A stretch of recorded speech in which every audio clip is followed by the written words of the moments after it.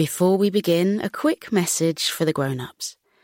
If you'd like to support our podcast, enjoy ad-free listening, unlock 4 bonus stories per month, and much, much more, you can join Coco Club. Subscribe in just 2 taps via the link in the show notes. But now, here's a quick word from our sponsors. Hey, Abby here. You can listen to this episode in full by joining the Coco Club today. You'll unlock the weekly Wednesday episode, enjoy ad-free listening, and help support Coco's sleep so we can keep making the show.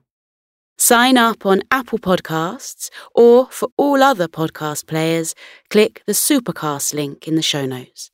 Anyway, here's a preview of this very special episode.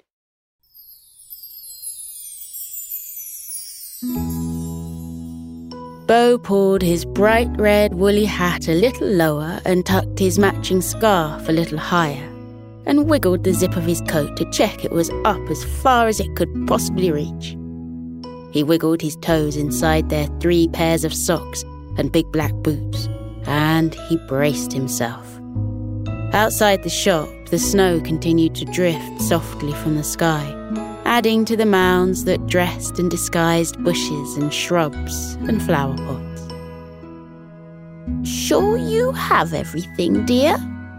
asked Mrs. Bumbler, eyeing up the bulging bags Bo was struggling to carry.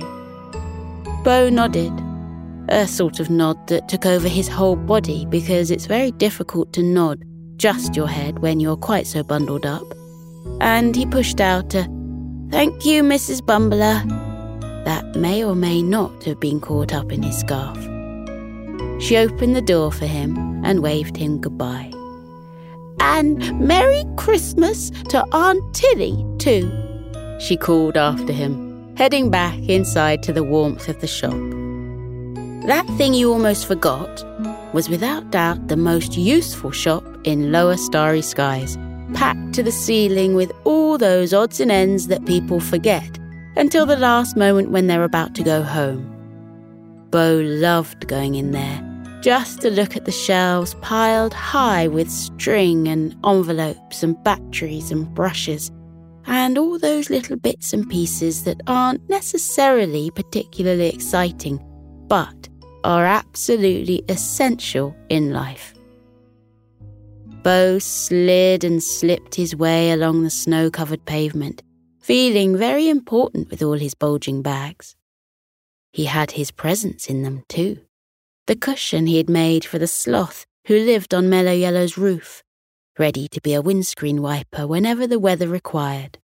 And the tiniest nightcap for the mouse who lived between the books of fairy tales and who, when woken by the smell of cheese wafting beneath his nose, would snip and cut and chew his way through anything.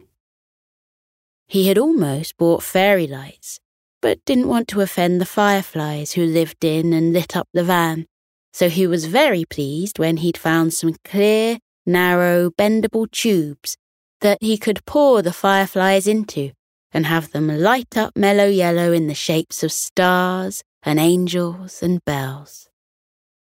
Bo had also passed hour after hour unpicking his red Christmas jumper from last year that was now too small for him, taking the wool to follow a terribly complicated pattern that Aunt Tilly had shared with him, and creating a beautiful bow to attach to Mellow Yellow's bonnet.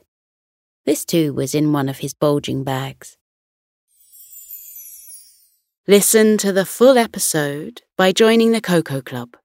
Unlock the entire back catalogue of Coco Club exclusives and enjoy all episodes completely ad-free.